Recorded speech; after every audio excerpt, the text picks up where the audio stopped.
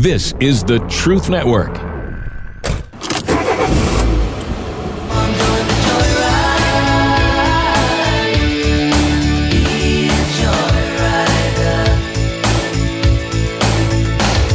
Welcome, fellow adventurers, to the Masculine Journey Joyride podcast. This is a brand new show from the guys you know. I'm talking, of course, about the Band of Brothers. My name is Keith, and I'm the producer of Masculine Journey and Masculine Journey After Hours. In this podcast, you will hear funny stories, exchanges, and thought-provoking moments that will amuse you, make you smile, and draw you closer to Jesus Christ in your journey of life.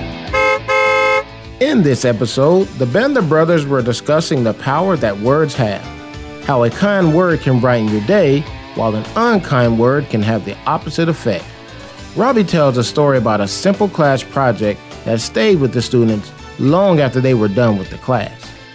Robbie, I wanted to go to you because I got to get the story and I'm dying to hear it. I was going to ask Jim something, but I want to go to you because I got to hear it. You've been talking about it. All right. So I used to teach high school Sunday school class, or what do you want to call it, Bible fellowship. And these kids were seniors in high school, and somehow or another, God just gave me this idea that I was going to do something called the Mutual Admiration Society. And for whatever reason, I took these paper plates and I put red ribbon on them, and I was carrying them in the car. My kids saw that at the time. They were like, 11 or 12, and they're like, Dad, there's no way high school seniors are going to put that around their neck.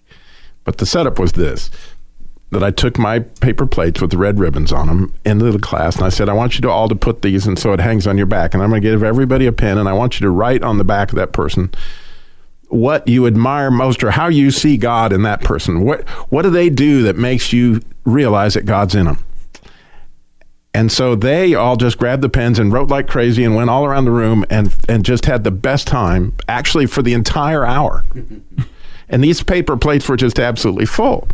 And it was cool and it was wonderful, but I had no idea the impact that it had, because several years later we had a reunion of that class. And we're all, saying, well, you remember when they were in Sunday school? And they were all like, well, what was your most favorite class of all the classes that we talked about God and blah, blah, blah. And some kid says, well, that was the paper plate class.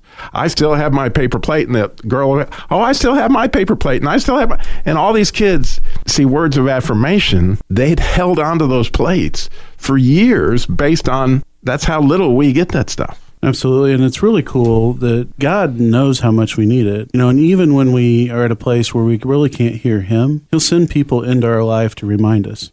They'll come in, they'll have a kind word, they'll say something to us that really just speaks to our heart. Now, the thing is, we need to learn to hold on to it. I know, at least for me personally, I'm a lot better at holding on to the bad stuff than I am holding on to the good stuff. That's why you put it on a paper plate. That way you can serve it up. You know what? I think I'm going to start wearing a paper plate, Robbie.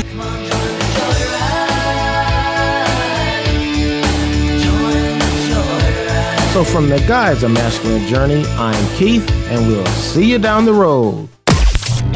This is the Truth Network.